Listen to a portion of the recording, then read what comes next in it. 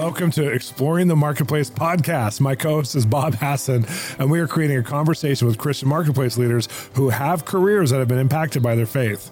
We are also answering your questions about entrepreneurship, business leadership, careers, and how the kingdom of God changes your impact in the marketplace. Come join the conversation now. Welcome to Exploring the Marketplace. I'm Bob Hasson, and Shawn, how are you today? I'm so good. How's Hawaii? It's great. We have Ryan Sprenger on today. Yes, our friend Ryan, who's published and printed our books, a lot of my books, and both yours. Right. Which is amazing. And your next one is coming out as well. So this is awesome that we're having him on, because Ryan is the kind of guy that he's young. He's been on a journey of really going after an industry that not many people go after, which is publishing and printing.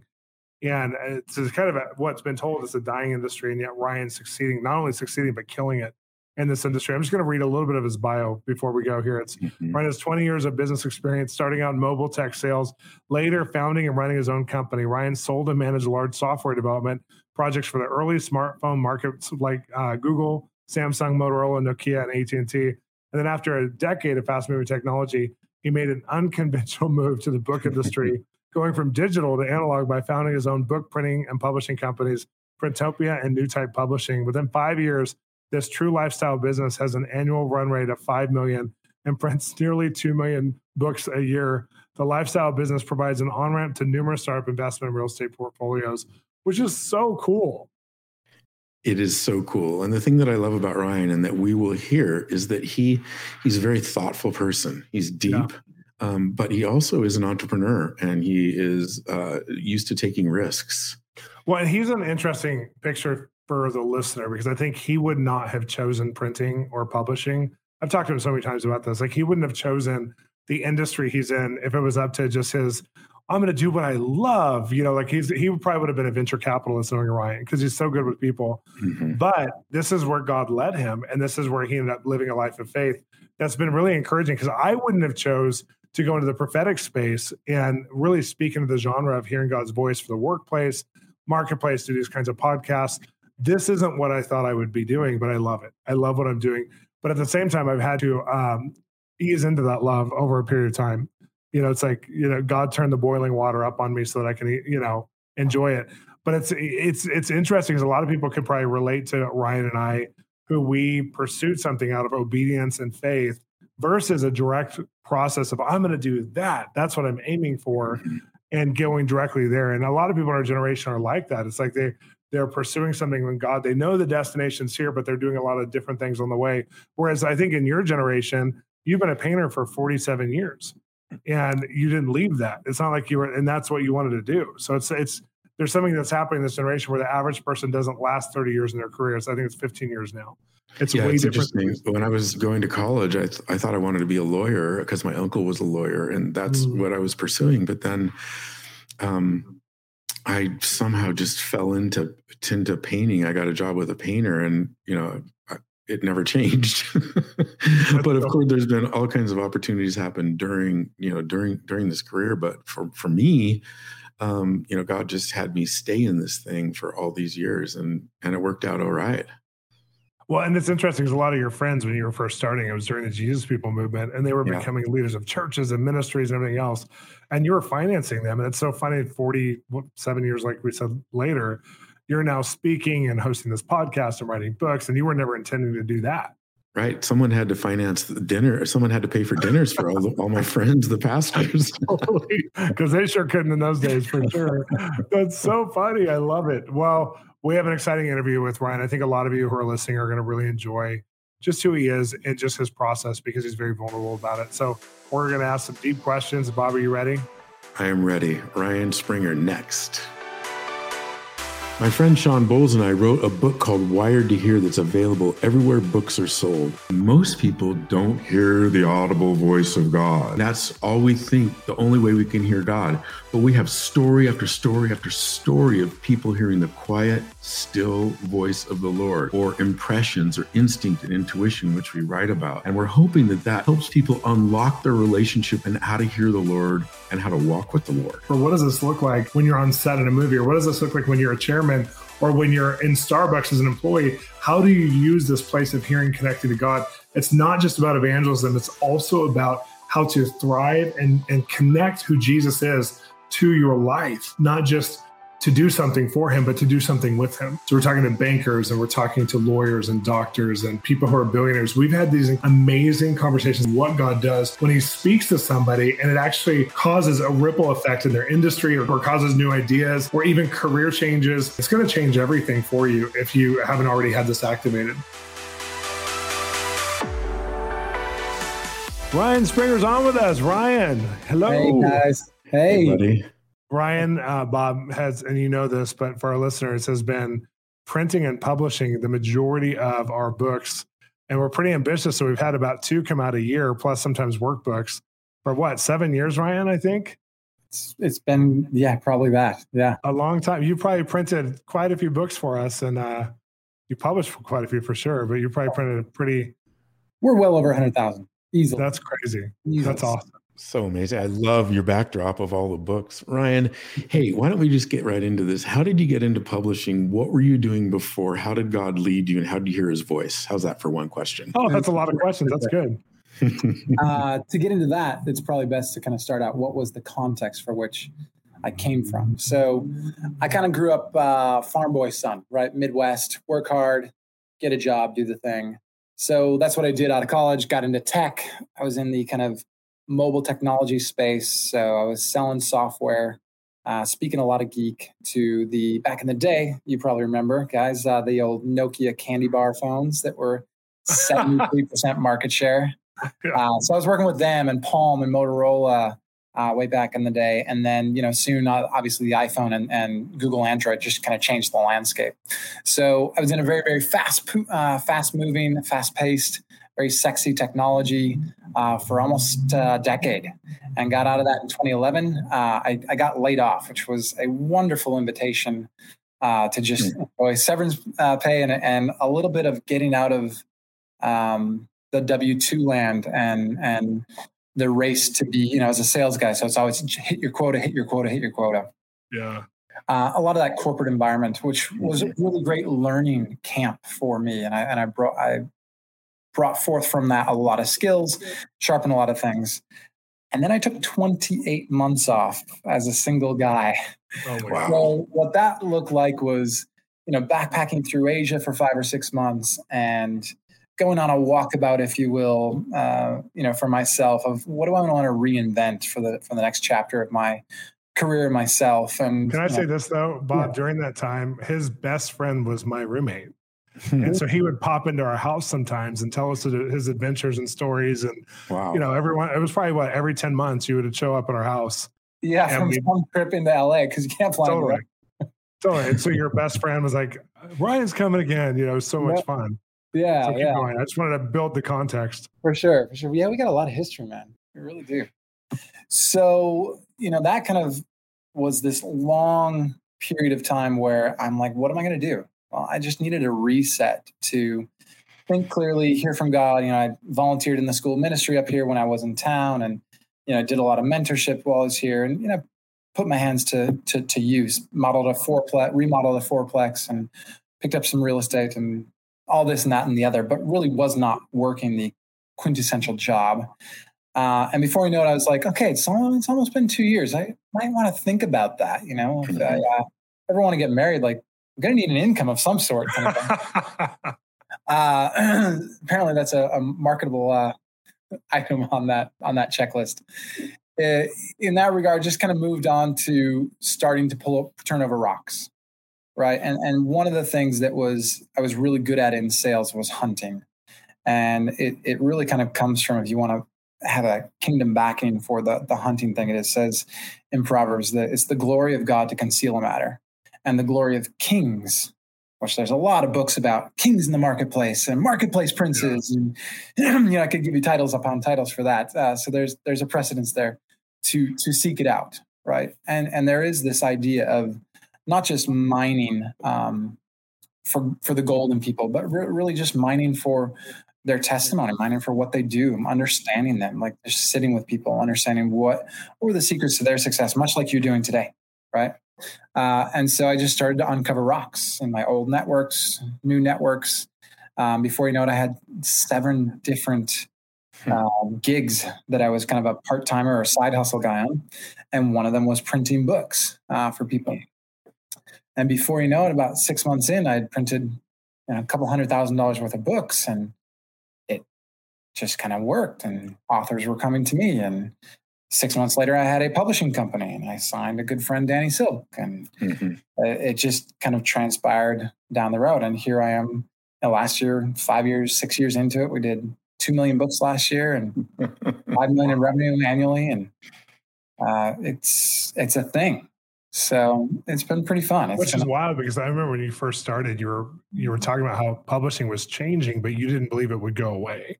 And a lot of people were saying it was going to die. And you're like, no, we have to be aggressive in the way we evolve it and evolve with it. And I remember that gave us courage when we were publishing, and we were trying to figure out if we wanted to go through one of the mainstream publishers. And you were talking us into, but what if you did more guerrilla marketing and actually just, you were doing all these events. And I like the way you've always thought, because you took that tech brain, that entrepreneurial side of you, and you brought it into a field that not many people are very entrepreneurial. As Bob knows now, publishing 2 books and seeing that it's hard because things work the way they've always worked. And that's actually changed, but a lot of people haven't changed with it. And things are dying everywhere. And I love watching the fact that last year was like your biggest year. Yeah. And a lot of publishers have dissolved in the last 20 months, and you're like, we're flying, it speaks so much of the way you hear God, the way you connect to your industry, and the way you think entrepreneurially. And I think that that's an important note in the midst of this, because there's a lot of industries that people are proclaiming dead, and they're not. You just have to evolve. Yeah, absolutely. Yeah. Yeah. And so, it was an unconventional move going digital, cool, fast, mobile to analog print. You don't see that often these days. It's more there, right? No one's, although I would say people are going back to vinyl just as a side thing. But I'll tell you, Ryan, I've got the privilege of working with you on a number of projects. And the one thing that I've noticed about you is your culture in your company. And you recognize that you're there to serve your authors and to serve your employees. And so I've seen you go above and beyond the call of duty in serving your authors, serving your employees, which has built a really loyal brand following to you. Can you talk a little bit about how you feel as a service company or as a business that's continuing to grow? Sure. There's a lot of aspects to that. One, I would say that's an unfortunate one is the bar is really low out there. Right. It just unfortunately is. And yes, I reinforce that. Yes, I lead by that. Yes, I lead by example. Yes, I look for and hire people that want to do that naturally too. It's not this thing where we set out and we've got, written on our wall, service first or the customer. It's kind of who we are. And you try to attract the people around you that are like-minded in that regard. And so I think for me, it's just having that be a pretty normal, expected thing. That's your entry pass to get into the office. No, it makes sense. I mean, it's like, I feel like not only we interact with your employees, obviously all the time, sometimes on a daily basis, depending on what the projects are, but we've interacted with you. And there's times that you have a really creative brain. So you've spoken into projects in a way that I think is very, just unusual, because you're invested with the people you work with, but you're a medium-sized company, so it's not like a lot of people who are the CEO or the head of a company do that. And I just really appreciate that about who you are. Talk about one of the bigger challenges you've had in the last 5 or 7 years that it took God to get over. Yeah. And don't use one that I'm involved with. Sure. I'm just kidding. I'm totally kidding. One time. I don't want to translate anything here or not. No, I'm just kidding. The honest truth is I didn't like my business at first. It probably took me 4 years. And I worked with a coach every week for the first 4 years. And I couldn't get around Printopya being cool enough. And maybe it's because I came from mobile tech and got to walk into Google headquarters and do the whatever thing that you do, the googly thing there, or but it was a real challenge to not identify myself as the company and yet still do that, right? Like if we look at Elon Musk, he is the company. It's him. It's his culture. And when people were shorting it 2 years ago, which they didn't do too well, he came at them with him, right? And so he is the persona of the company, and he leads that culture very strongly. If things are going well, that's great. If things aren't going well, that's a little tougher, right? And so there's a really interesting balance of embedding your identity, your culture, your personality into the company that is you in some ways and should be, rightfully so, but also should have boundaries around that. And I probably was looking for some significance out of the cool factor in the company, which is why I tried to create a Kickstarter knockoff, only a year into my business, called Book Rally. And it was a crowdfunding book site for books, which was basically Kickstarter with a back end UI that could allow you to build books, right? I was trying to pull my old techie cool self into books, and it, lost $100,000 on that. It was a great lesson trying to be cool. As if Printopya wasn't cool enough for me, because it was a viable business, making money, serving people, providing me with a lifestyle that wasn't overworked so I could have a young family. So that's been a challenge. One of the things I appreciate about you is your ability that you want to learn. You mentioned just a second ago that you had a coach that you met with every week, but you have this thing about you that you want to learn. You meet people, you are asking questions. Talk to our listeners about what you think the value is in hearing other people and how that helps you move forward in your business. Sure. There are so many random ways that happens, especially working with authors, because I'm no longer in one sphere. I'm doing authors that are in the faith region, that are in the political region, that are CEOs of large companies, you name it. And so I get to hear and understand their stories, and I get to be on the phone with them. And when you're doing their book, it's a very intimate part of who they are and their voice and their story. They're telling their life, their DNA. So getting to interact with that, if you can build trust there, which again, low bar, just be excellent. Right. You're very tied to them, and they sometimes feel indebted to you. And so, before you know it, I've got a CEO of $1 billion of assets, of real estate assets, giving me his tax attorney to help me out on some tax strategies. And this guy runs family offices for the ultra wealthy. I'm a nobody guy from Minnesota that was a farm boy's son. It's like that progression happens through just being curious, right? And just sitting with people, hearing their stories, valuing them for it. And you never know what happens out of that or what connections happen out of that. No, I think that's such a great point, because two things I've heard from those last 2 points you made. One is getting rid of the ego of needing to be cool. And it could be translated for some of our listeners, having to look anointed or having to look powerful, having to look profound, having to look cool will kill your business. It just will. It's like the cool factor and having to be cool. And there's a lot of young entrepreneurs and a lot of young business starters who don't understand that. And so they're trying to get in by the cool factor. People talk to Bob all the time, and they're like saying, I'm not a millionaire yet. And he's looking at it like, because the average millionaire is like 50 years old, right? So it's like, what are you talking about? Like, why is that your goal? And a lot of the goals we set are based on image. And it's also, we don't do a lot of peer sourcing to each other of talking conversations, which comes in the second point. You've done, countless hours, more so than anyone I know, picking people's brains who are semi-successful or successful.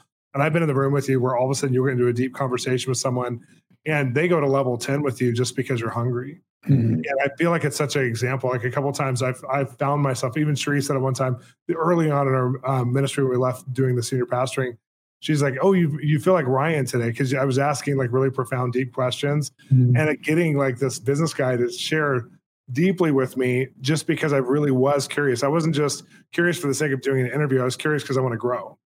And I feel like you have that. Like you've grown through 1,000 conversations you weren't only willing to have, but you were willing to pull out the best of someone and their vulnerability, and people are willing to go there with you when they can feel that. And so I've been impacted by that in your life. Yeah.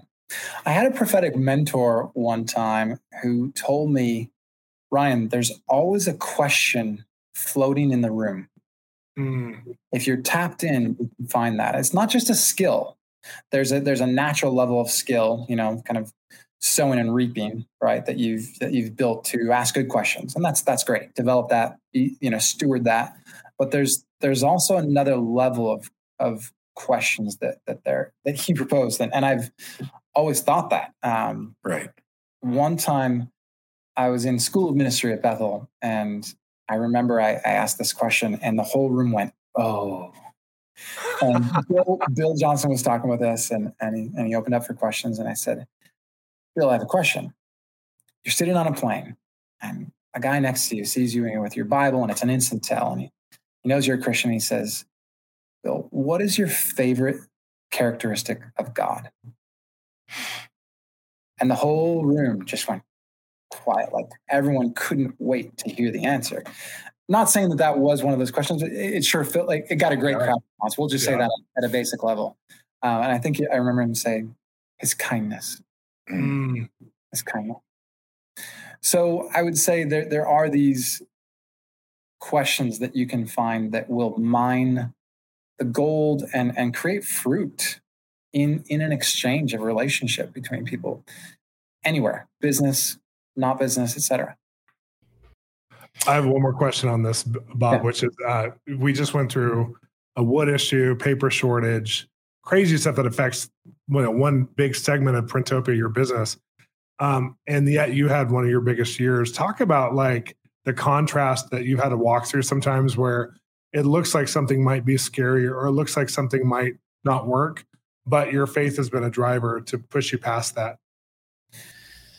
Yeah. Fake it, faith it. I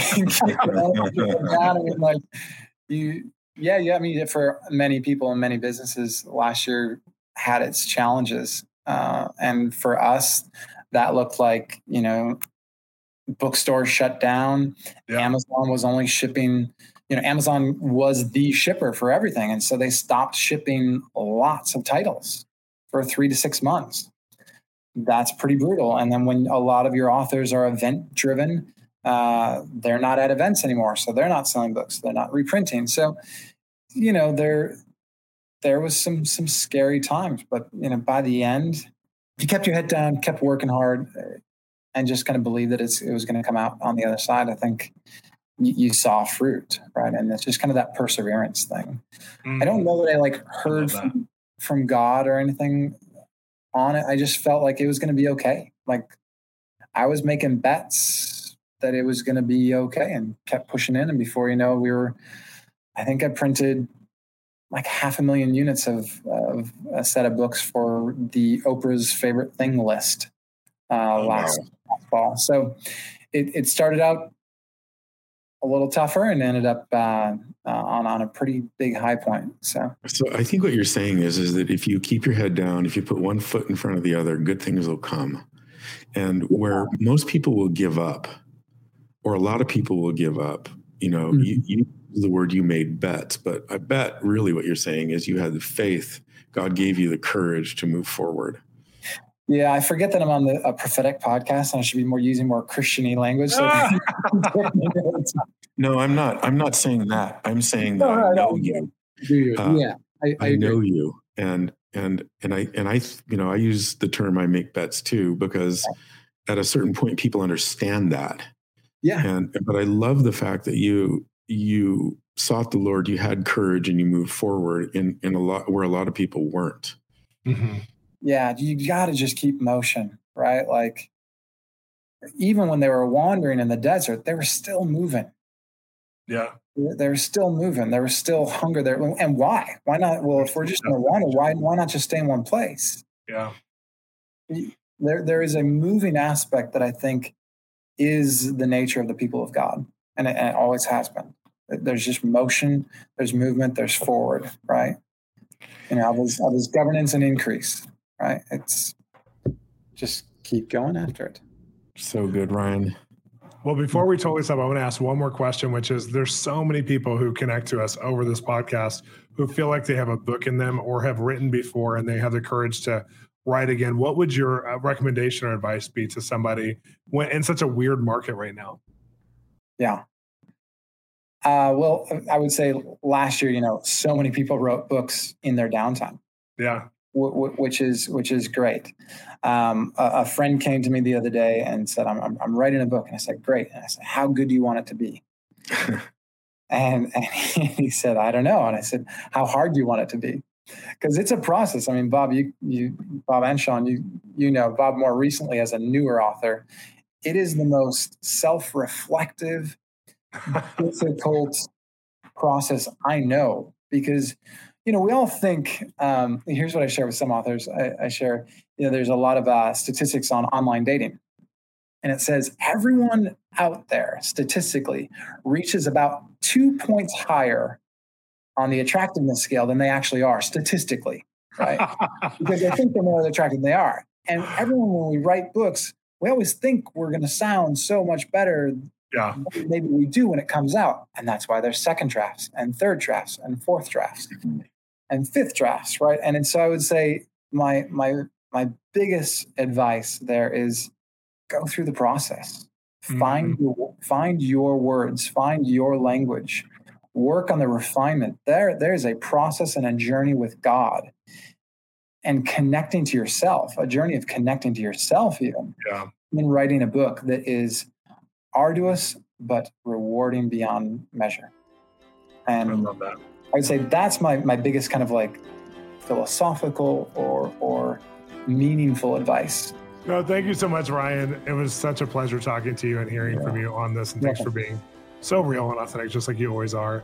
Yeah. And Bob, it's time for questions with Shawn and Bob coming up next. Everything we're doing with our podcast is made possible by our incredible partners and financial contributors to our ministry. They are helping us to bring the equipment, to upgrade everything we're doing, to have the time and space to do this. It's a free offering we give to you. Maybe you're listening in your shower, maybe you're listening in your car, your workout. Well, I want to continue to do this. I want to continue to have these incredible guests tell their prophetic process of how God's spoken to them so you can get a vision of how God speaks to you, and also so that other people all around the world can have this resource at their fingertips from their smart device, their computer, their YouTube, whatever they have, that they will have this incredible resource. So go on the partnership journey with us. As a partner, you're going to receive an email and communication every month from us. We resource you with a partnership page that has literally dozens and dozens of messages that only of our partners have. We also have partnership contribution back to you where we actually give resources. You guys get stuff first. Usually at Christmas time, we have a new book come out. You guys get it before everybody else and you get it signed. I love our partnership program. I love being on a journey with our partners because they are they're a team, they're our family. They're the ones who are contributing to make this happen. Come be a partner today. Go to bolzministries.com under giving and membership, and you will become a partner. Well, we're back, Bob, and we have a great question from Garrett, one of our listeners. Hi, my name is Garrett Marks, and I really enjoyed the interview with Michael Hyatt, and I am a filmmaker and have my own production company, and Shawn had actually asked a really interesting question of how do you handle the balance of life when you're on a film or a commercial or whatever it is, and it's for like a month or for a few months that life just seems out of balance and really busy, and how do you handle that? So Michael hadn't answered, I don't believe he answered the question, so I was wondering if we can kind of talk about that and elaborate on that more just during those busy, demanding seasons of life. Garrett, that's a great question. We're talking about work-life balance, project-oriented. And I think, Shawn, you and I at one point talked about last football season, Tom Brady and the Tampa Bay Buccaneers won the Super Bowl. No matter how you feel about Tom Brady, he had quite the journey. And all the preparation from the team, from the season, the COVID interrupted season. And then one day they're holding up, the Super Bowl trophy, and then they're on boats, celebrating in a parade, and the project is over. Now that was a much longer project than Garrett's talking about, but I think all of us have to be mindful when we have project-oriented jobs that we have to build in time to rest, number one, during the project, and then build in time after the project's over to rest. What do you think? I think it's kind of like when you have kids and you're trying to figure out, how am I going to educate as the parent my kids? And some people are like, we're doing homeschool. Some people are like, we're going to go to private school. Some people say the public school down the street is good enough for me. And each person has their own experience that then, whether they're happy or sad, that's up to them to determine. But I feel like when it comes to work-life balance, we're all so geared differently. So I have friends in the entertainment industry who literally their family travels with them on film shoots, and they're in homeschool so they could do that, so they don't separate any family time. I had a friend, Edwina, who was just on my show, Discovering God, on TBN. She and her whole family moved to England for her Netflix show, or for her Amazon show that she's doing. So different people do different things. And then other people I know, they go away for 3 months, and then they come back and reintegrate into their family and their life. And that works for them. And some people say, how can that work for them? It can't work for them. Well, I traveled 150 days a year up until 3 years ago. And it worked for me and Shree and our kids. And I'm a really present father, a really present husband. Yes, and I figured out a rhythm of how to make that work. And we kept fine tuning it and adjusting it. But there's people here in the city who work on, whether it's musical touring or whether it's a TV show series, and they have to be gone 3 months out of the year, or whatever. There's people who do that all the time and do it well. What we see in that, though, is sometimes people who do that wrong. And when we see people who do it wrong, it's really wrong. And then it kind of discredits or it causes expectations for the people who are doing it right to never be heard. So I think each one of us has our own relationship to our wife or husband, to our kids, to our life, to our responsibilities with our church or our community that we have to take into consideration. And how long can you do this sustainably for 30 years? And some musicians I know who are really well known have done it really well for 30 years. Some haven't. And there's some of the people who are the most quote unquote anointed have the life breakdowns after 25 years because they'd never answered this question together intentionally. They were always reactive versus proactive. So I think the context is, let's be proactive and let's plan, like Shree and I still do it, a yearly summit. What is our year going to look like? And so when I'm pulling away to do a project, even if I'm here a lot, I'm still pulling away to do a project. So what does that look like for our family? Because she has to take more family responsibility. How do we negotiate that? And she has some projects now that are on her heart that we're having to look at for her life, where she's going to pull away, and I have to do reduced hours so she can do that. So it's just having that talk and planning it as much as you can, so that the expectations are set, so you don't get disappointed by your spouse or by your partner saying, oh my gosh, you're gone, you've abandoned me, because you've actually chosen it together, even when it sucks, because it does suck at some point. You've chosen it together. And then looking at your morality and your ethics. So when you're on the road or when you're doing projects, you're holding that person in your heart. You're not giving yourself to, weird drugs or alcohol or prescription medicine or pornography or whatever, but you're actually like, you're considering like, I need self-care. So I don't give myself to these things as a default for comfort when I'm living a different kind of life. And that's a big one too, for athletes and for movie stars and for musicians, to look at what is my self-care routine and how do I fill my tank? So I'm not just at the last minute doing it with food or with women or with, whatever, drugs, alcohol. And that's a big one to consider ahead of time. Planning and being proactive, to me, is the key. That's so good. I love the communication aspect of that, Shawn. Thank you so much for your question, Garrett. And you can ask more questions at our Bolz Ministries. I cut you off because you always say it, and I wanted to say it for once. I love that you always talk about our website, bolzministries.com. Click on the banner and ask us a question. Also join us for a live. Bob, when is our next live? Thursdays. So on Thursdays, we have our lives on your Facebook and my Facebook, on your Instagram, on my Instagram. It's awesome. So come join us. Thanks for listening to the Exploring the Marketplace podcast, part of the Exploring podcast series. If you enjoyed today's episode, please consider subscribing or even rating and reviewing so that more people can connect to us. Also, we'd love to be part of your spiritual journey, and we have amazing resources at our website, www.bolzministries.com, BOLZ including other free media, TV shows, books, and even an ongoing mentoring online platform. See you there.